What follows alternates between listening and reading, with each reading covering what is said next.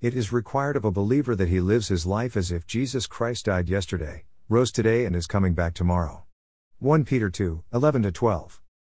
Beloved, I beg you as sojourners and pilgrims, abstain from fleshly lusts which war against the soul, having your conduct honorable among the Gentiles, that when they speak against you as evildoers, they may, by your good works which they observe, glorify God in the day of visitation.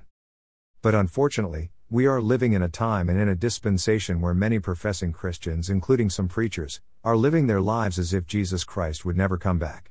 This is pitiful. Do not be deceived. The ungodly will not inherit the kingdom of God, neither the sexually immoral nor idolaters nor adulterers nor male prostitutes nor homosexuals offenders nor thieves nor the greedy nor drunkards nor slanderers nor swindlers. Perhaps, you were in darkness and in filth, but now you have been washed, sanctified, and justified in the name of the Lord Jesus Christ and by the Spirit of our God, therefore walk in the newness of life.